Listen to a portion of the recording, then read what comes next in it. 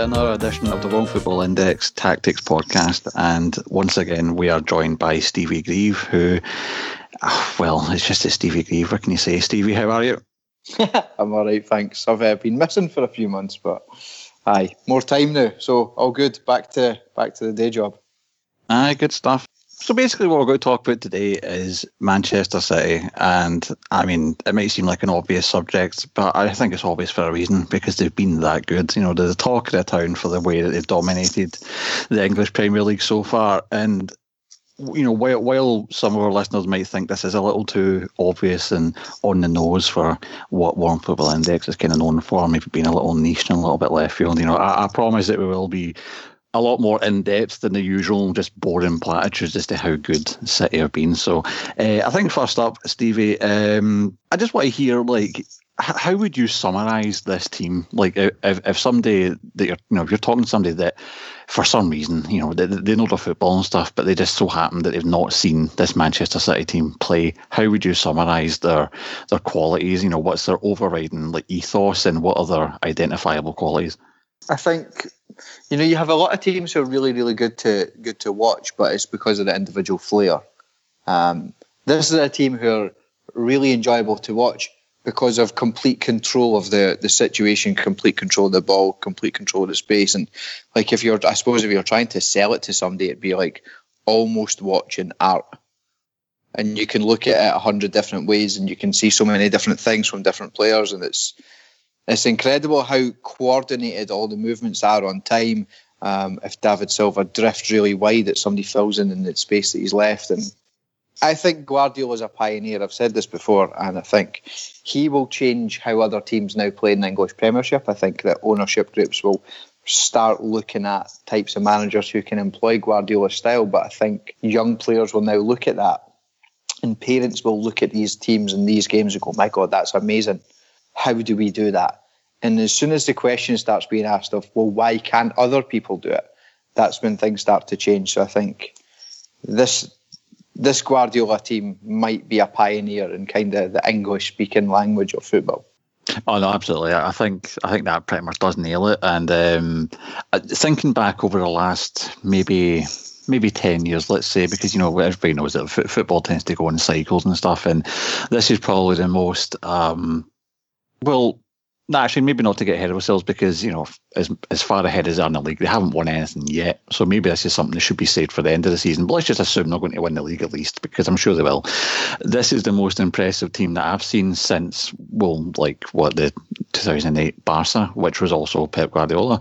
However, this has been a work in progress. I mean, this just hasn't happened overnight. You know, not only was there, before Pep ever arrived, there was a lot of like background set up to try and make it an ideal environment for him. You know, so they brought in a couple of the ex-Barca directors and stuff like that. But when they did finally get their man, like the first season didn't quite go to plan. I mean, there was obviously huge signs there, and everybody jumped on Pep's back, you know, talking about, oh, you know, you can't do this in English football, and you can't do that. It's not going to be that easy. And a couple of the more obvious weaknesses in last season's team would have been probably the goalkeeper and the fullbacks. But we'll start with fullbacks just now. So, I mean, last season their options were like Pablo Zabaleta, Bakary Sagna, Gael Clichy, and Alexander Kolarov. And as much as Kolarov is actually kind of flourished since he's moved to Roma in the summer, I mean, the rest of them, I don't even think Sagna's got a club yet. So looking at how they did last season, he was so sort of dissatisfied with them, to the extent that you would often see like Jesus Navas and even Leroy Sané being used as like fullbacks or wingbacks.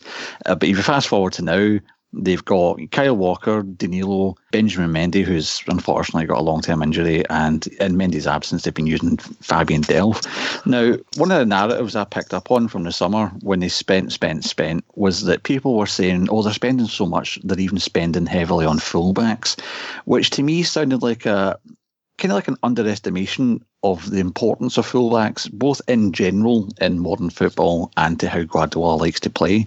So talk to us a bit about why upgrading the fullback position was of the utmost importance ahead of this season. I would say, when you look back at the Barcelona team, the fullbacks were really, really important because they allowed them to overload the central areas. You know, Messi could play as a false nine, and Pedro could take up a channel position. Maybe Alexis Sanchez or David Villa would take up a channel position, have more freedom, because when they start making 2 or 3 diagonal runs from outside to inside, the fullbacks then become the free man on the outside, and they can switch it, move the block, tilt everybody over, then work a few more passes, some more diagonal runs from the blind side, then again the fullback on the opposite side is free. And then when you see how much space that a fullback has to cover defensively in Guardiola's team, they have sometimes 80 metres all the way down the outside to recover on their own. So the fullbacks are vastly underappreciated, I think, in Guardiola's teams. You know, a lot of fullbacks in some teams are really basic. They stay in shape, they go for the occasional overlap, they put a ball in the box, they run back, they get in position, they're really secure in their defensive position. Whereas in Guardiola's teams, fullbacks are often the free players, and if people pay too much attention to having their midfield line, maybe if they play 4-5-1, if their midfield line is completely spread open and the wingers are tracking the fullbacks, it just means that you're going to have complete domination in the middle. So you can't defend the sides and the middle against Guardiola teams. You have to make a choice as to where you choose to defend from. So the fullbacks are huge. If you remember the Bayern Munich team, they would sometimes play 4 fullbacks. They'd have like Lam, Rafinha, Bernat and Alaba. And I know Lam's a nominal fullback because he would play defensive midfield, but he could cover into fullback and defend. And same with David Alaba, he would move from fullback to centre midfield and back. And if they played with a kind of a 3-3-1-3, sometimes they'd play with 4 fullbacks, a centre back in Xabi Alonso. So you'd have different strategies for different sorts of games. And I think he's always been a guy who values what a fullback brings. And it was interesting, the comments he made about Kyle Walker using his physicality to solve problems, whereas when he gets older, he's going to have to use his brain to solve problems. Kyle Walker is a guy I've always thought was a really, really strong player. I remember speaking to Andrew Lessie when we worked on TV together, and he was like, I'm not sure about Kyle Walker. He's got all these problems.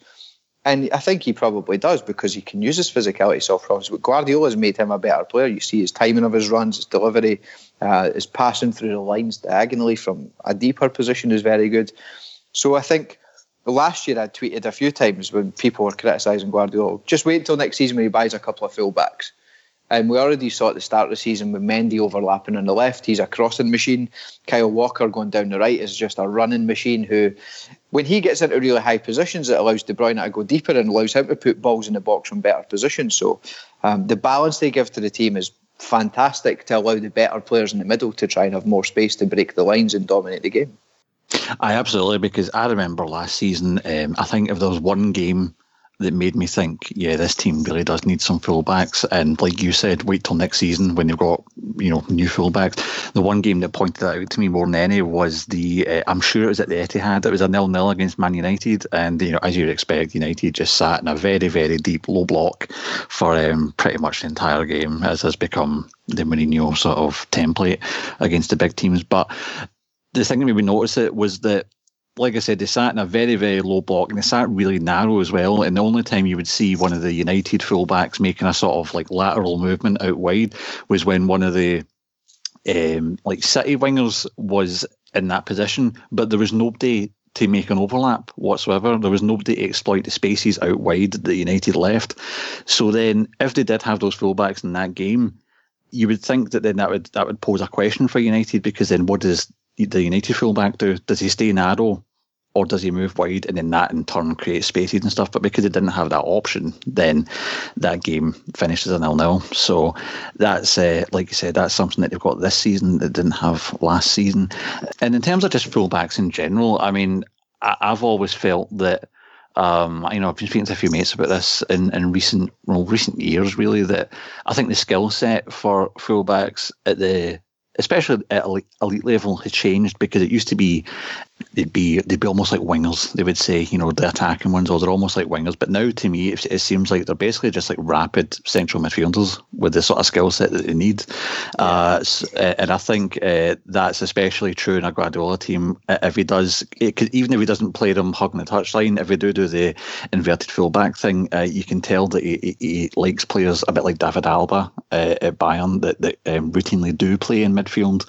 The skill sets for the position do overlap quite a lot, but in terms of how the skill set changed actually for certain positions, it's probably a good time to move over to goalkeeper. And last season that was a big talking point. Not only because Guardiola dropped Joe Hart I'll leave that there. I'm not even going to make any further comment on Joe Hart. You can probably guess what my opinion is on him. But because he initially replaced him with Claudio Bravo, who seemingly just couldn't even catch a cold, never mind the ball. Now, personally, I was surprised at Bravo's dip in form after he joined City, because for all the years I'd seen him play, he seemed as solid between the sticks as he did with the ball at his feet. So I'm not really sure what happened there. I think it was just quite unfortunate, to be honest, that his form took such a bad dip. But this season, much like how they've upgraded the fullbacks, they now have Ederson in goal, whose distribution is so good. I think you'll soon see him volleying presents down the chimney from inside Santa's sleigh, because it's insane. So it helps that he's a pretty good shot stopper too. So tell us a bit about him and his importance to this City side, because obviously it's far more than just keeping the ball out the net. Oh, I like, and do you know what the funny thing about Ederson? I remember people asked me about him, like, what do you think of him? And I was like, genuinely never heard of the guy. Because when you go to watch teams like Benfica and stuff like that, you're looking at wingers and central midfielders, guys who might get sold on and things like that. Not once did I ever even think about Ederson. And you see his distribution.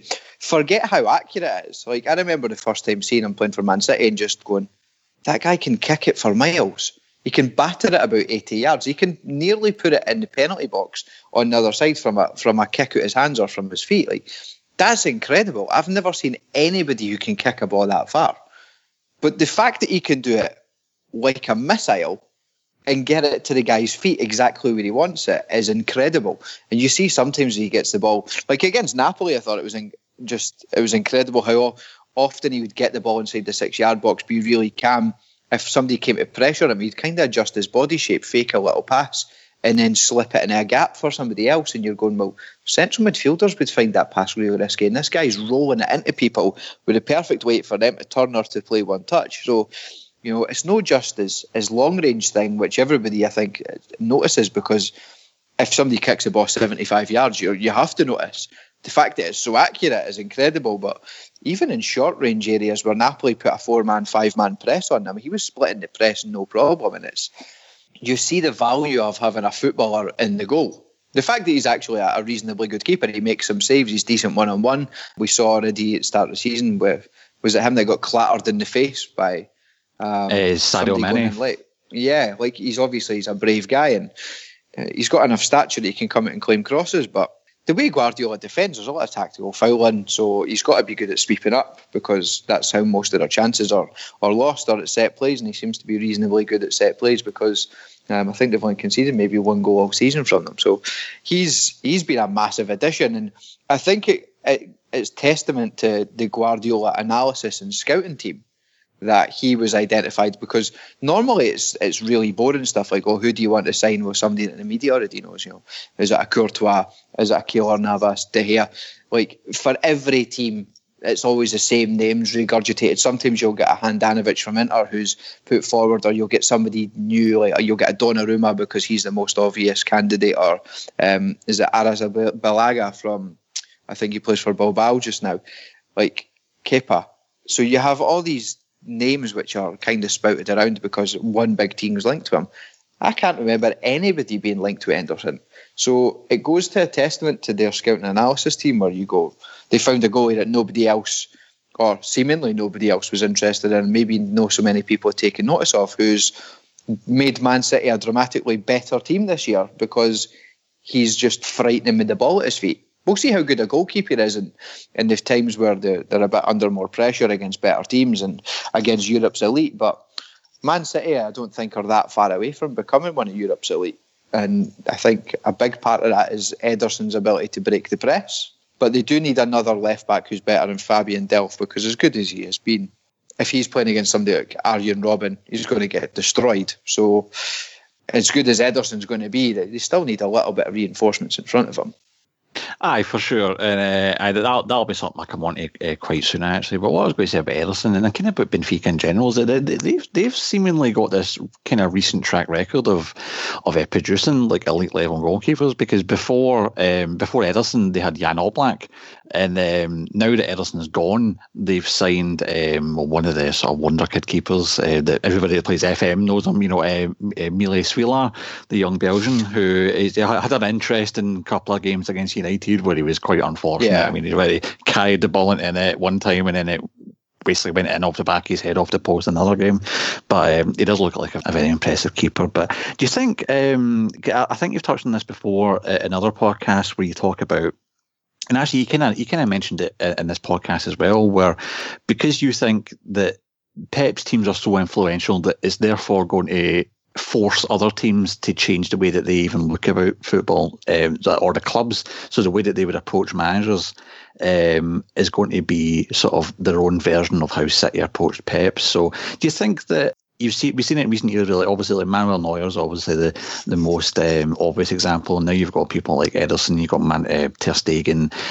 Do you think that is this something that we're going to see a lot more of now? Just these goalkeepers that are so good with the ball at their feet, and but not even just their technique, but their vision.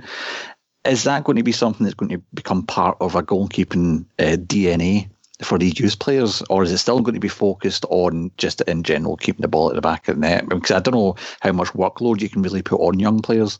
Yeah, it's an interesting one because I think it comes down to how progressive the coaches are within any national federation system, and obviously within the clubs. But I remember doing some time at Feyenoord, and Guido Vader and Melvin Boland both said something along the lines of, if they're not sure about a player being kept on past 15, if they have kind of the profile that they might be looking for from a goalkeeper, that they would consider training players who might be released into a goalkeeping position because they already have the vision and the footwork that they need to be a goalkeeper. They might not necessarily have it to play in the Eredivisie or to play at a higher level as a professional footballer, but they can do the basics with the ball at their feet. They can take it. They can play long passes.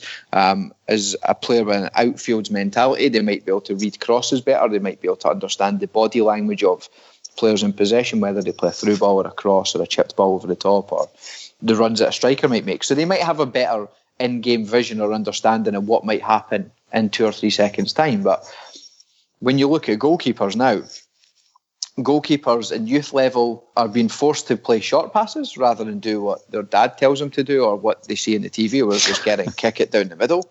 So they've got on the big men, the goalkeepers at professional football level, they just kick it down the middle. So that's what I should do. And we all know that you shouldn't really be doing that anyway. So the way that coaching is changing, more goalkeepers are being forced to bring the ball out with their feet, to play shorter passes. Depending on how good the coaching staff is in any given club, they might play different types of passes other than the flat horizontal pass into a centre-back. They might try and play a diagonal one into a full-back or one into midfield, which is more of a line breaker. So I think that the way the game is evolving, coaching has to evolve, and therefore the characteristics of each player in each position has to evolve. And we'll see in maybe 15 years, pretty much every goalkeeper is going to be amazing with the ball at their feet. But also at the same time, all centre-backs are going to be amazing with the ball at their feet because of the way the game is changing. So I also said before that I think in maybe 5 years you're going to have more inverted fullbacks because Guardiola found a way to change the role of the central midfielder or the fullback and kind of mesh them together. So we'll also see that coming through because, you know, the things that happen at the top level spur analysis, and analysis then spurs things into coach education, and coach education then relates itself into clubs and manifests itself into types of players coming through. So I would say that in the future, it will be an absolute mandate that a goalkeeper is good with the ball at their feet. If they're not good with the ball at their feet, then teams become easier and more predictable to defend against because of that. Yeah, absolutely. And I think you can see it even with goalkeepers that aren't new, but they've always been kind of decent with the ball at their feet. So somebody like Pepe Reina, for example, the way he's been playing at Napoli the last few years is kind of, it's a lot more evolved, shall we say, than the way he played at Liverpool. So it's good to see that it's not just young kids coming through or people that have been specifically trained to play in a certain way that are able to, partake in these sort of like as far more complicated sort of setups than it would be compared to just chilling it down the pitch to your dad. You know, I mean, it's well, according to some journalists, tactics is just shape and tempo, so it can't be that complex. Well, true. But another thing sort of related to the goalkeeping sort of, well, this is just more defence, but it very much relies on the goalkeeper as well. Was one thing I noticed, and it wasn't just in this game, but I noticed it against Spurs, and they've done it in a few other games as well. And not just City, because I think a few other teams that have done this, but when defending a wide set piece, so like a wide free kick coming into the box, they've moved their line very, very high up the pitch, so it's not in the box, so then the opposition can put it into the mixer. They've left a massive gap between themselves and the goalkeeper. Now, do you think, again, this is something that could catch on more as these sort of goalkeepers become more prevalent? Because the point I made when doing this was basically, I've long been a proponent of using a really high line when defending set pieces, because to me it just seems logical, because the crosses coming into the box will have to be floated, and if your keeper is confident and has space to move into, he should always be the favourite to catch that. But I think where the difference comes in would be, that's fine if you've got somebody like Ederson, but if you've got somebody like Fraser Forster that just doesn't like leaving his line whatsoever, then I don't know. I mean, but do you think you'll see more of this down the line as more goalkeepers like Ederson come through? Or do you think that teams that don't have somebody like Ederson could actually use this sort of setup? It's an interesting one, because I've seen over the years like coaches like Guardiola, guys that are kind of progressive and want to try and come up with new solutions to different types of problems, that they keep pushing the defensive line higher and higher and higher. And I think I'm probably of the same opinion as you. If my teams are defending crosses on the 6-yard line, how many crosses can I realistically defend under complete stress and just feel like you're drowning that before you concede one? Because it only takes one little flick on or a misjudgment, and the goalie doesn't have the reaction time to see it and react and stop it. So eventually you're going to concede one if you stand defending balls onto your 6-yard line. If you defend, we had a rule when I coached Garwal in India that anytime the ball went outside the box or were defending, that the defensive line had to get one step away from the 18-yard line, because they were happy to defend 16 yards out. But you make one bad touch or one bad decision or a bad positional movement, and then somebody's in on goal and they have a better chance of scoring. So just even if you take analytics involved in it, it's harder to score from 20 yards than it is to score from 15 yards from the same position. So if you're defending a free kick and the free kick is, say, 35 metres out and you're defending from 22 metres, it's going to be harder, because the speed on the ball is going towards the goal if it's in swinging. If it's out swinging, the speed on the ball has to be reduced, which means people have to run into the box quicker. Now, if you take most attacking setups, a lot of them start with players kind of between the middle half of the goal and the back post. So even if you take somebody who's good at delivering the ball into the box, say Mesut Ozil, if he clips the ball into the box, it's still really difficult to reach because of how far people have to run. If you have to run 15 yards onto a ball which is going over your head, it's really difficult to get any sort of grip on it or any sort of direction on it. If you only have to run 2 yards, you can redirect it, no problem. You can adjust your body shape on the run. So if this happens and more teams start defending, say, 13 yards away from the ball, your attacking runs have to start from wider to allow you to have enough distance to get the ball into an area where you've got the run and the attacking angle and the speed and the body shape to then make a decent contact on it. So you'll see, as more coaches do that, there'll be an evolution in the attacking positioning of teams who are defending or attacking free kicks, because of it becomes a more natural situation. If they start deeper, you can start narrower. If they start higher up, you're going to have to start really wide. One counter argument I would have to that is there might come a point where you take a really quick short free kick and you become 2-on-1, say in line with the 18-yard line. But the defensive line are having to drop off and reduce the space in front of the goal. But there may now be 18 yards behind the defence where a ball which is really well whipped in across the penalty spot will be relatively easy to tap in. So there will have to be new solutions to the problems of the defensive organisation from a set piece like that. So it'll be interesting to see how coaches evolve to that, because if they start wider, they can still put the ball in the box directly or diagonally. If they start higher up and you start more central, maybe you start with a 2v1 on the outside and you whip balls in the box which are low and hard, which maybe the goalkeeper has more time and space that they're able to take command of these situations because it's more predictable. So it will be an interesting thing to try and keep an eye on and analyse over the next couple of years. Aye, because I've been thinking it for maybe about 2 or 3 years now, because you think back to teams like, like Tony Pulis's Stoke, right? And they were famed for their strength at set pieces. Now, obviously, corners and throw-ins are one thing because, the way that offside works and stuff like that. So, I mean, there's only really so much you can do with that. But if you've got a choice and you're defending against a team who's basically built on attacking set pieces, right?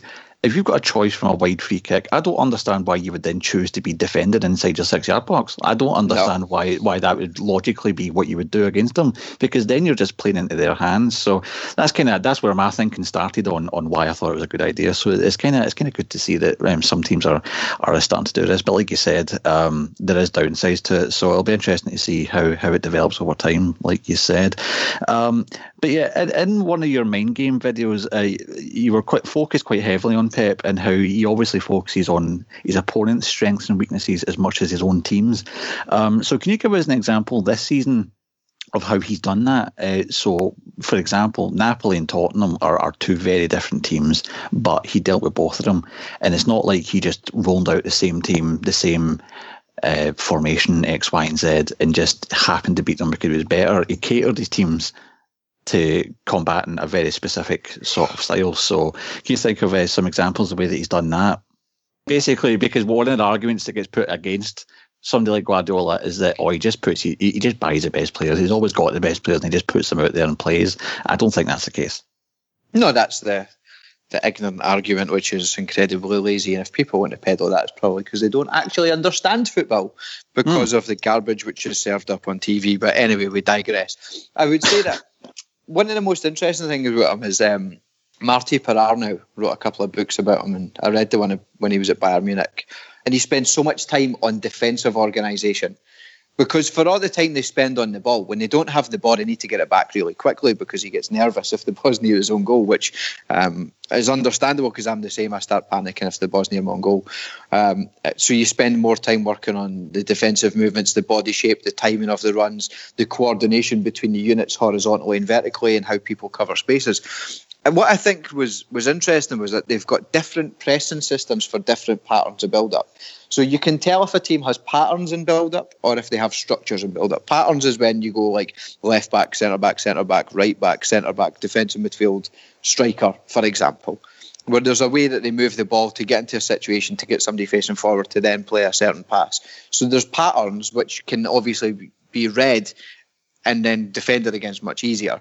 Against some teams who have got a structure, which Man City are a team more towards having a structure based on zonal organisation, where they might go from left back to centre back, De Bruyne goes wide, Kyle Walker goes high, and Sterling becomes a second striker, and then it leaves a huge space in the hole, which means when somebody comes to press, Sterling has more time and Walker has more space to run outside, and etc. So what I found interesting was when they pressed against Watford, the runs of the wide players, so I think it was Sané and Sterling, were to go really wide and then arc the run and cut inside and cut off the centre-back to full-back pass on one side.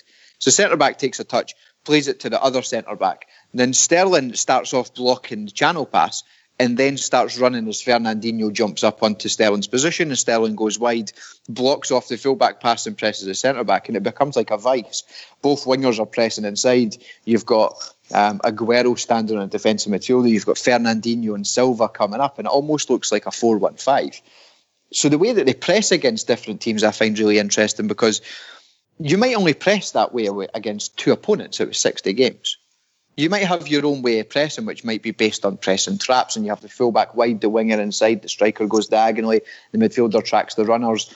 Depending on if they have one or two players wide, you have different variations. But to go from one game setting traps to one game blocking off channels to one game understanding that you're going to have to defend second ball so that you don't really press as aggressively, but somebody does, and create multiple layers vertically from centre-back, defensive midfield, centre midfield, attacking midfielder, striker, and so on. To have different layers and different levels, that takes so much time on the training pitch and so much analysis and going, right, against this team, this is how we press because of X, Y, and Z reasons. Against this team, they do this when they build up. This is what we want to prevent. This is what we want to allow. We want this to happen. Therefore, we'll allow that to happen and we'll win the second ball, or we'll win on the wide pass or the central pass or whatever. So the difference in the way that they actually set up the press and defend and be in an organisational mode against different opponents is incredible. And I think when I worked for 10 Sports, I worked with a guy called Mark Seagraves, and I remember sitting in a car with him every day, him telling me, Guardiola would definitely not be able to do that system in the English Premier League. It'd be so difficult, so difficult, right? And I was like, Mark, you're talking pish. Of course it'll work. It's the same size of pitch. It's the same size of goals. The ball's round. The grass is the same. Just the players are a wee bit different. But the physicality and the way that they play, you won't be able to do it. Of course you'll be able to do it. It takes time, but you'll be able to do it. And I find it incredible that still people don't understand that style of play is probably the most simplistic way of playing. Because if we take it from a pure common sense point of view, it's easier for me as an amateur player to make a 10-yard pass to somebody's feet and easier for me to receive a 10-yard pass to my feet than it is for me to play a 35-yard ball into your chest. And it's harder for you to receive a ball into your chest with pressure from the side, pressure from behind, and somebody closing in the space as the ball's in the air and somebody's giving you a nudge in the back. It's common sense. It's easier to receive and pass the ball playing this way. The most difficult bit is getting the positions right and understanding how you move people to then attack the space and open up space for other people. So the problem is not that players are not technically good enough to do it, is that the coach is not intellectually or tactically good enough to get them to understand it. Because the kids and adult players all want to play that way. The coaches then make it more difficult. I remember speaking to, where I worked with Steve Coppell for a few months. He said that if Guardiola turned up in the English Premier League and he got it right, he would rip everybody apart. He says that he would find it difficult initially because some players wouldn't be able to get how he wants to play, or they don't have the physical traits for it, or they might not be technically good enough for it, but they would all eventually get it. And you would see players becoming so much better because he would be able to do it. Paul Parker was of a similar mind frame of, if he gets it right, then he'll rip everybody apart. He said he was sceptical whether it would work all the time. Some games he would have to be a bit more direct. Some games he would struggle because teams would sit in a block and it wouldn't look right. He'd have to revert to crosses, which I think at Bayern Munich, there was a lot of crosses put into the box because teams would sit deep and stop the space. So it's interesting that of the guys that have a massive background and respect in football, and I value their opinions. Paul and Steve were very much, and Terry Phelan was always like, Guardiola will piss it. Like, Guardiola's system will make it a far, far better product to watch because of the way the game is played. And Terry Phelan was always one of, he'll definitely manage this. He says there's young coaches who could do it better than the old guys that are involved because they're better coaches. But it'll be difficult in the initial phase. It might take them 2 years. And I think that's how it's turned out. First season was, what do I need? How do I really make this work? And now he's bought the tools that he needs to make it work, and he's blitzing everybody. So I find it more the defensive aspect more interesting because his style of play and the system is rigid to a point. It's very much, this is how you will play, this is how the ball will move, these are the spaces we want to attack. When we attack these spaces, they will then do this to stop these spaces. Therefore, these other spaces will open up. We'll attack them. They'll block those spaces again, then somebody becomes free in the opposite side and you finish the attacks. And I think we see a lot of attacks constructed on the right and finished on the left, which is probably why Leroy Sané has a lot of assists and Sterling has a lot of goals. They start on the right and move it around. The ball gets hit to the opposite side. Sterling 2v1 with Sané is a qualitative superiority. They're always going to win. Even if it's 2v3, they're going to win. And then Sterling gets himself in the box and they get goals. So the attacking organisation stuff is obviously interesting to watch because that's what the product is. You watch that and you see that, and that's the thing which to people is beautiful. But the defensive organisation I find really, really underrated because it varies from opponent to opponent. Whether they want to press high and make tactical fouls, which they're good at, whether they want to force passes inside, whether they want to allow one player to get the ball because they think that he's a weak link, or they want somebody to get the ball in a certain area to go 2v1 to hit them in the break. They're so well coached and so well organised that he might have worked on things in training for a week just to say, right, we might need this in the future, but this is a concept we're going to work on now because we might need it. It might only be needed once or twice, but we might need it. So you can see there's a lot of teaching and learning going on, whereas I think a lot of clubs there's just a lot of trying to be in survival mode a lot.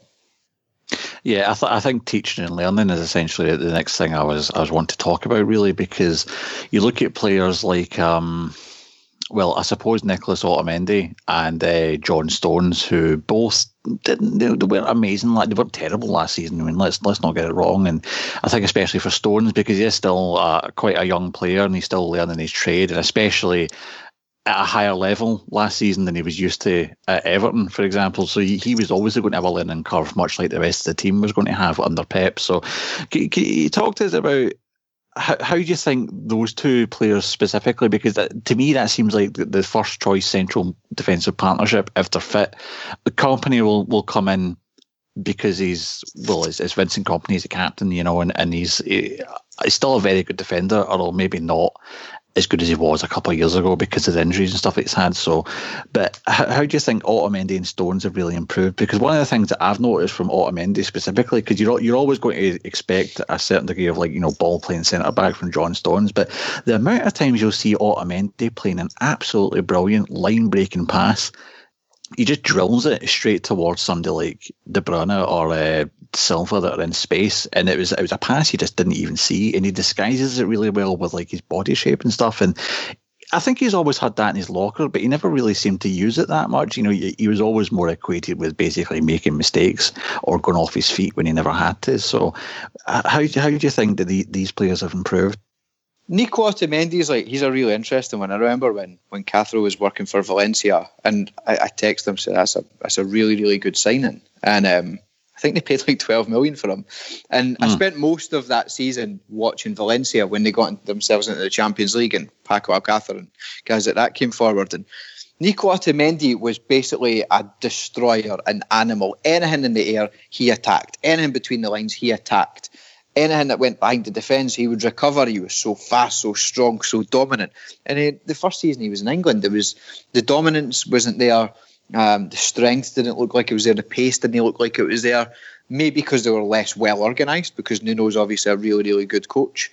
You see how well Wolves are set up this season. It's kind of obvious how well they're drilled they are defensively. But this year you see where Otamendi, that he's actually a very, very good footballer. And when he was at Valencia, he was one of the decision makers on the left-hand side. Like Gaia would make forward runs, and Otamendi would try and find, I think it was Pablo Piatti on the inside left channel, and he would try and break the line. So he had the range of passing before. The ability has always been there. I would say that maybe in Man City that the tendencies for specific players would be completely different. Like if he takes the ball as a left centre-back, maybe David Silva would drop off and take it for him, or last year he'd just give it to Kolarov and Kolarov would decide what to do with it because he would play it to somebody and go charging forward. I think one of the biggest differences is he's a centre-back who's really, really good around the box, good at attack and stuff in the air, 1v1 physical confrontation. He's among the best in the world at. If your left-back is miles up the park, he's got so much more space to deal with, then you take away from what his strengths are. If you then have Fernandinho able to drop into left back to cover behind the press, or fill in at centre back and allow Otamendi to go a wee bit wider, then he looks better. Fabian Delph sits a wee bit deeper in the system because he plays inverted, so that kind of gives him a little bit more protection. But you see in games where he has to defend high balls, he's incredible at it. Whereas what I would say the difference between him and John Stones is this year is that their organisation in terms of knowing where each other are and dropping and moving at the same time with the same body shape onto the same line, without even having to John Stones to look over his shoulder, for example. And there'll be times where they both drop off 6 yards and they stop, they don't look at each other, and then they shift a couple of steps to the left or the right, then they move up at exactly the same time. Now, whether that's because Otamendi's a far side centre-back able to control that, maybe his English has improved, nobody knows because we don't work for Man City, but there's a lot more organisation between the two of them, and they move at the same rate, the same distances, the same time, and it's almost like they're attached to a rope and they're moving together. And I think that's one big thing, which is a huge important factor that we have to understand. John Stones we expect to be good with the ball at his feet, but last year he was trying stuff which wasn't on, partially because the system wasn't really in place. I would say that Kyle Walker gives him a lot of help, because if Kyle Walker can run 15 yards faster than Bakary Sagna, and he's technically far superior to Bakary Sagna in terms of Sagna, when he played for Arsenal, I was never a fan. I never thought he was anywhere near good enough to help Arsenal win the league. So I was when he left on a free, I wasn't even slightly bothered because Bellerin's a much better player. But you know, I think John Stones at right centre back needs a really good right back, and he needs somebody who's quick enough to get in position in case he's not got time, or he has to find a way to dribble out of pressure. Whereas Bakary Sagna, even if he did get in that position, his body shape to receive the ball was generally terrible, and he would get forced wide, and the ball would go for throw-ins, so he'd have to clear it with his left foot, and there was different structural problems which were evident last season, but at the same time, the speed and the body position and the timing of the movements of Kyle Walker makes a big difference for John Stones to just be able to evade pressure. Kyle Walker could be a better one-touch player, of course, but he's a far, far better player one-touch than what Bacary Sagna was. Yeah, and I think this sort of ties in with a lot of what we've been talking about. You know, it takes time, because the two things I took away from John Stones last season was that sometimes it felt like, especially when he had the ball at his feet, he was trying too hard. He could almost argue, I don't think this was actually the case, but you could almost argue, oh, well, now he's playing for Pep, he's getting kind of indulged, you know, he's got this massive ego now, and he's trying to go on these wee, like, Franz Beckenbauer runs into midfield and play insane passes, and it wasn't coming off for him. But I think the flip side of that I took away from it was, you could tell, or at least I thought, he was always learning. And whenever a mistake did happen, you felt like he wasn't going to make that mistake again. And the example that sticks in my mind was basically when he got bullied by Falcao, before Falcao scored that ridiculous chip. Now, I mean, that's somebody that should not be bullying John Stones. I mean, if you just, even looking at them, you should tell who should be winning the physical battle there, you know. But the fact that he let himself get in a position where he could get put off balance, after it happened, I felt, you know what, you're not going to see that again, because he's going to pick up on that now, both personally and the fact that somebody like Guardiola's got to sit him down and show him some footage and say, you know, look at what you did wrong here, blah, blah. So I think that this season, the way that this season is going, is just the result of so much work and so much development that it's obvious that, yeah, all the stuff that didn't go well last season, well, that's now fed into the way that this season's going. But let's say, Stevie, that you're the manager of your beloved St Johnstone, right? And you've been there for a few years, and you've been absolutely smashing all comers, smashing them right into the Champions League and everything. It's been going great, and you've been drawn against Manchester City. How would you set your team up to exploit any potential weaknesses in Man City? But let's even say, because I think the obvious one at the moment would be Delph. You would say you could target Delph because he's not amazing. But let's say Mendy's back, you know, and City are at their full strength. How would you set your team up to play against them? Because it's one of the beauties of football. There is no perfect team, perfect player, or perfect system. Everything has a downside. So how would you exploit them? I would try and set up first in a diamond. The back four would be pretty wide, because you don't want to give Leroy Sané room to run at you. So you want to kind of be on his first touch at the absolute latest to try and defend really wide. Your three central midfielders in the base of the diamond would kind of cover the channels and almost mark Silva when he runs into the left-hand side channel and tries to combine with Sané. So you'd have almost a man-marking central midfielder on the right-hand side. The right back would be 1v1 with Sané. That would kind of leave Fabian Delph on his own. If I have the choice of Sané, Silva or Fabian Delph left on his own, we all know who's getting chosen. As good as Fabian Delph is, he's not as good as the other two. So you leave him on his own, plus he's in a deeper position.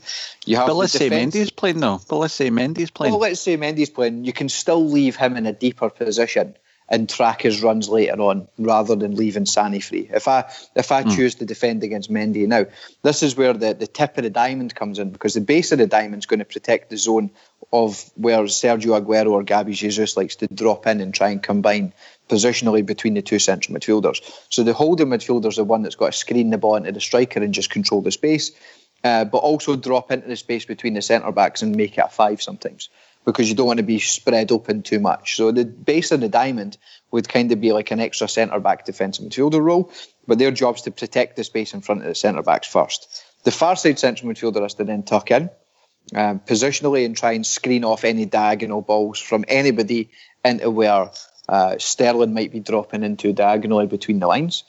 And then the base of the diamond's got to try and play between pressing either Mendy or Delph or whoever it is that's playing left-back, but also be balanced enough to mark Fernandinho in defensive midfield, but no mark him as in follow him everywhere, as in block the space that he's in, but be able to be within pressing distance. So whether you have to double up on David Silva, or whether you have to shift over and defend Fernandinho at the base of the diamond to try and just cover all that space. Situationally, depending on the first touch, the body shape, the receiving angle of whoever's playing left back, then that becomes a different solution, and you have 2 or 3 different ways of doing it.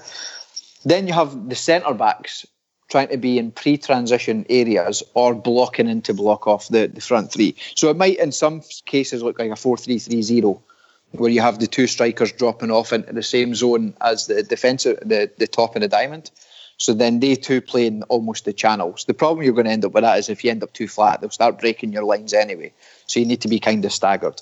So you try and allow the ball to go down the left in the first phase, block up the right-hand side, force them to go to the left, shift them over and then start trying to defend the left-hand side. The problem you've got with that is Sterling and Silva are good enough at 1-2s and one-touch play that you've got to accept that you're going to have to defend some balls which end up within the width of the 18-yard box but on the outside. If we're then looking at how we defend on the right, we try and allow Kyle Walker to receive the ball in a deep and flat position in line with Stones, but then block all of his diagonal exits. So as in anything into the space between the lines, if De Bruyne's there or Fernandinho's there, if he then plays the ball inside and goes on the run on the overlap, you try and make sure that your left back is in position where you've got 4 or 5 yards on him, because he's going to beat you for pace, because he's phenomenal. He's so fast. The problem you end up with that is who picks up De Bruyne, which means that the far side centre forward on a circulation phase would then have to drop in and be in a position where they can either cut off the ball from Otamendi to De Bruyne or Stones to De Bruyne in a right back position and allow them to be pressed diagonally. Then you shift up your second line and you try and cover it and you be more progressive with your defensive shape.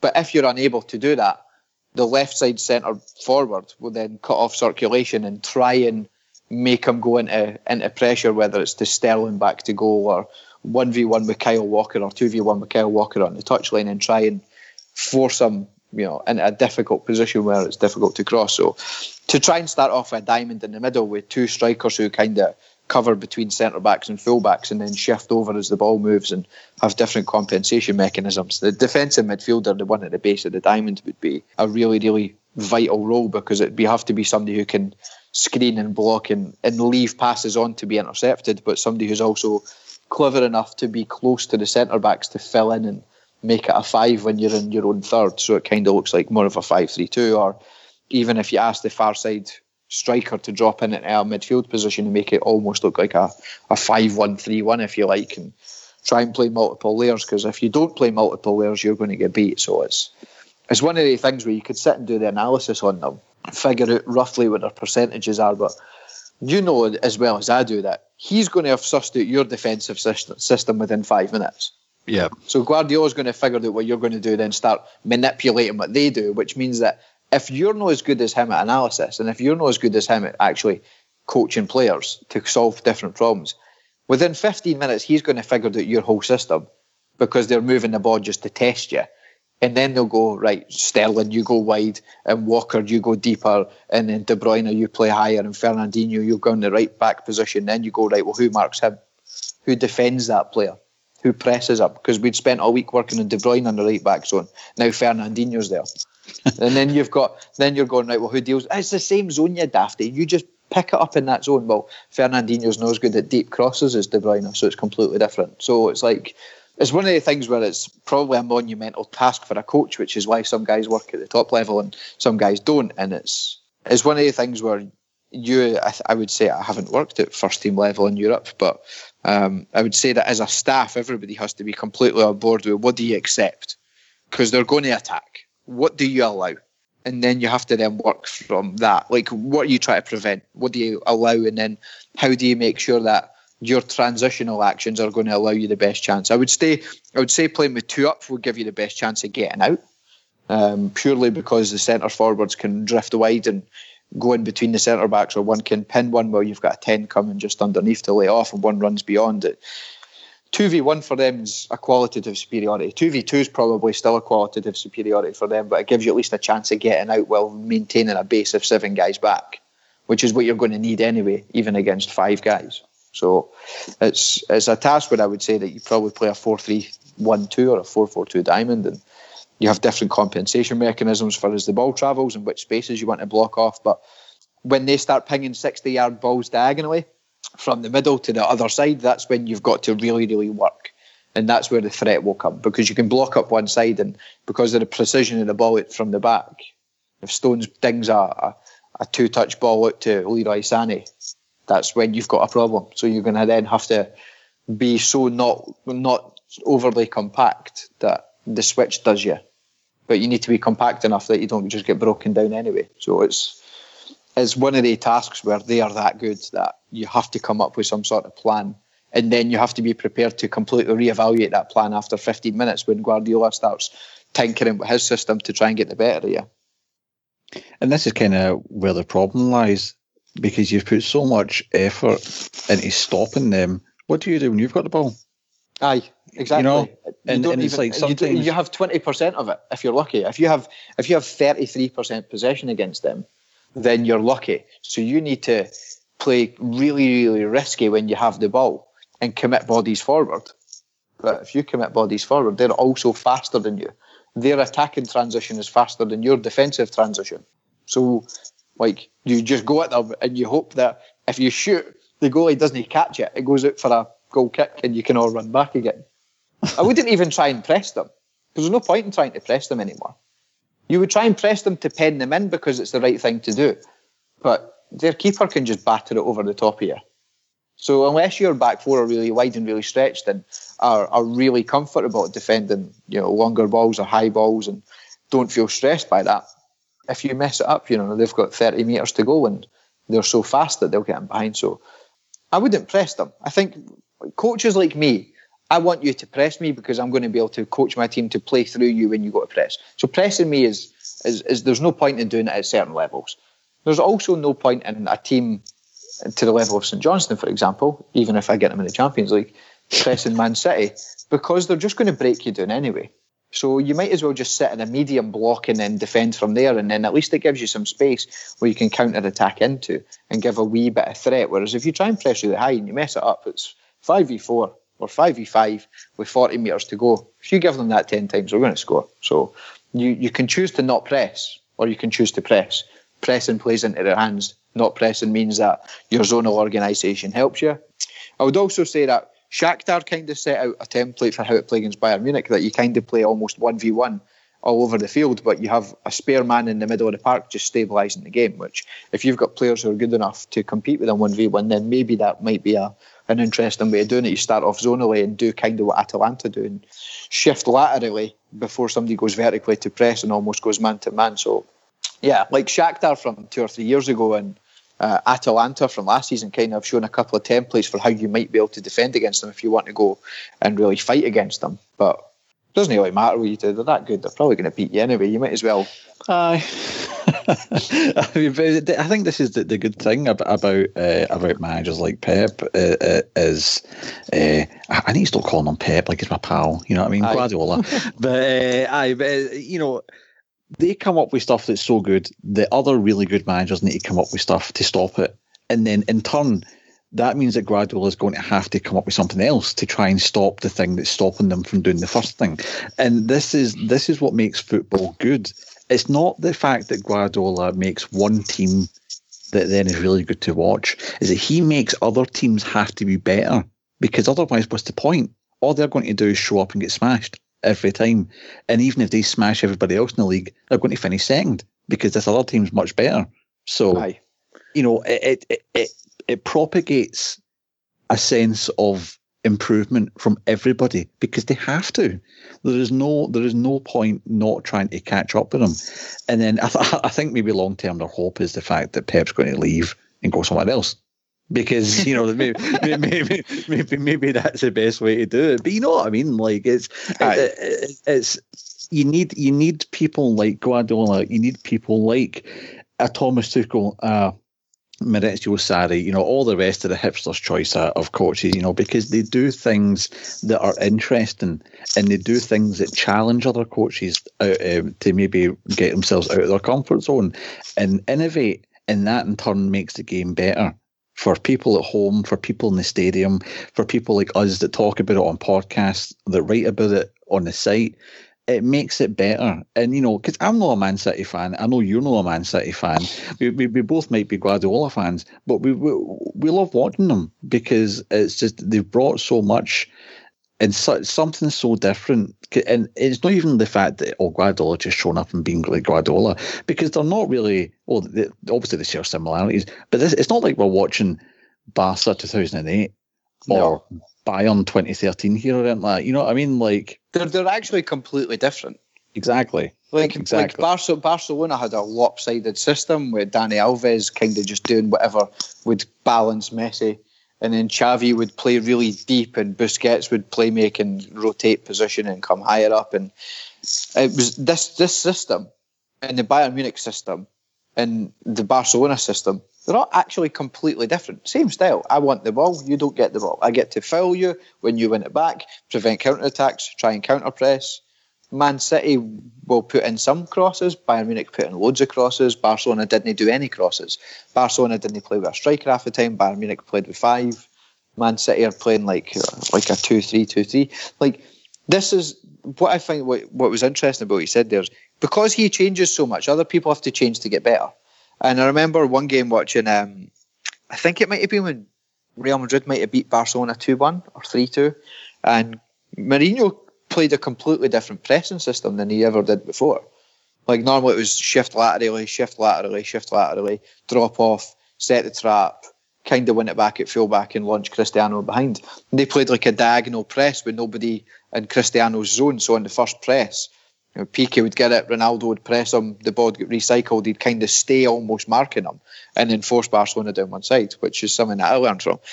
And then you take things where you go, right, well, he's adapted his system because that worked against that time. So then Guardiola has to find out a different way to beat that as a counter-production of it. And you look at most British pundits on TV, everything comes down to what's your plan B? Plan B to Klopp. What's your plan B? Well, it's not just get it in the box. Oh, Guardiola, are you going to abandon your principles? No. Why would I? Plan B is get it in the box. That's what you want me. You want me to go long. Every single coach who has been really successful in another league, who doesn't even speak English properly, goes to the English league or even in the Scottish league and comes up with some new ideas, and the media want it to fail.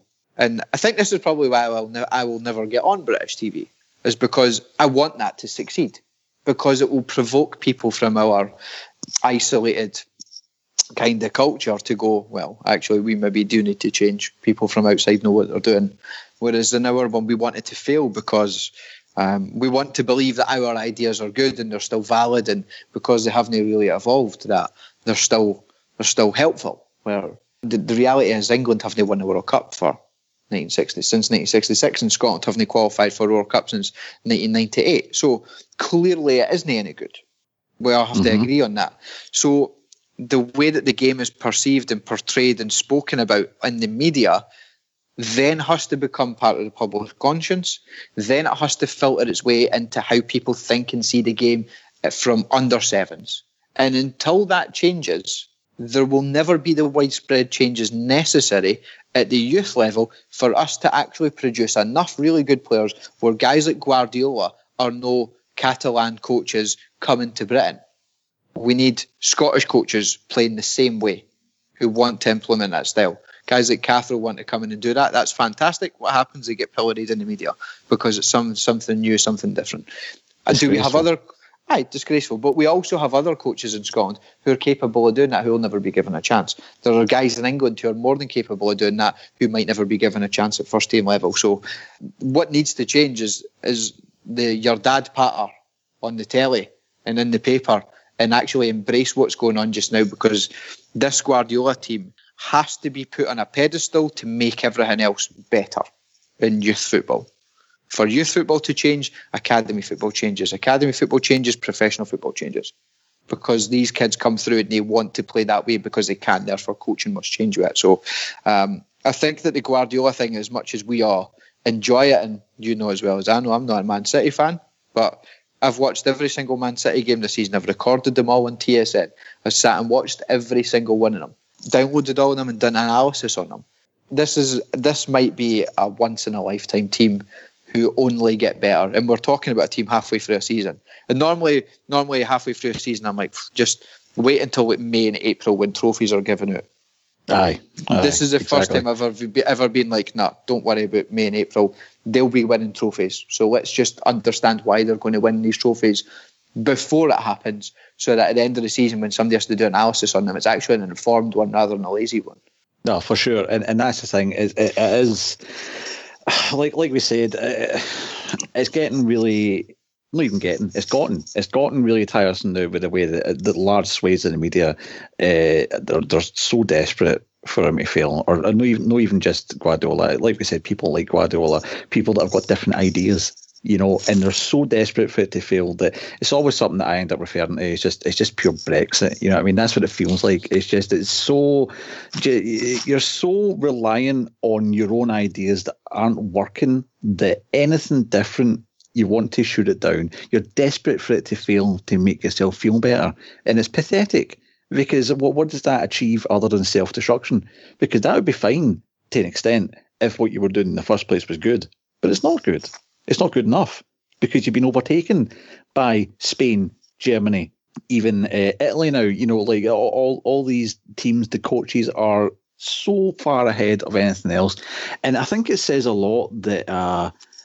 everybody talks about, young coaches don't get a job and stuff like that, and blah blah. Aye, well, it isn't Johnny Forner coming along half the time and taking the job. It's Tony Pulis and Alan Pardew taking the job. You know what I mean? They've had enough cracks at the whip. They're already millionaires. They don't need another job. Go sit in bloody BT Sport and talk shite, you know what I mean, rather than blocking somebody's path that's probably stuck in the Championship. Well, let's not put them on BT Sport and exactly. Let's just not have them anywhere near stuff. Exactly. And I shouldn't be saying that considering the article I wrote the other week there, But you know what I mean, like they can be on, all right, fine, they can be on TalkSport, because let's face it, there's an audience for that sort of thing, you know what I mean? And that's what that is. They can go over there. Or you know what, they can hop on the plane and go join Richard Keys wherever he is, like earning his millions, talking about, I don't even know what he was talking about. Just every time I see his face, he looks like he's been stung by a million bees now, you know what I mean? And I wish that he was in real life, because just come on. But anyway, I think this is this really quite surreal ranty note that we've got to here at the end. It's probably a good place to end it, because I think that sums up what's good about Guardiola's team and people like Guardiola, because it's not just the football, it's the fact of what they can hopefully bring to the wider game of football, people's understanding of it, and an appetite for something better than just lumping it up to your dad up front. So before we go, is anything you want to plug, Stevie, your website, all that sort of stuff? Right, so I spoke about this probably about a year ago about I'd made an e-learning course. So just now we have some graphic designers making some of the graphics better. We have somebody copywriting it, because my grammar and spelling is very, very bad, which is a problem with being dyslexic. So that will probably be at the middle of January. So if anybody's interested in doing the course and learning a little bit more, then feel free to get in touch. I put a thing about it on Twitter last week. I had I think 264 messages, which I had to reply to, and then someone LinkedIn. So it's been a mental week. So if you have actually messaged me and I haven't replied, please don't shout at me or give me any stick, because it's been mental. I didn't expect the response I was going to get, so it's a wee bit overwhelming. But I look forward to being... it's a good thing. I mean, my mum would like to buy a house at some point, so please help. So, so that'll be out in January, and I'm going to put out some discount codes for people, because it's after Christmas and it's not really about making money, it's about helping people. So, that'll be out middle of January, I hope. Excellent, sounds good. Well, you can follow Stevie at Stevie Grieve on Twitter. You can follow me at Odnej, that's ODNEJ. You can follow World Football Index on Twitter as well. That's at World Football I. Visit the website, worldfootballindex.com. There's always really good articles going up there, podcasts, all sorts of good stuff. I mean, you just come along and support it as much as you can, spread the word. Stevie, thank you very much. This has been a very fun and informative discussion, so hopefully we can get you on again soon, maybe at the end of the season, just to sort of say, we were right. We were right, because City have won the quadruple, and but we'll see how it goes. But anyway, thanks again, Stevie, and hope to have you on again soon. Cheers. Pleasure. And for everybody listening, thank you for tuning in. Like I said, spread the word, and we'll catch you next time. See you later.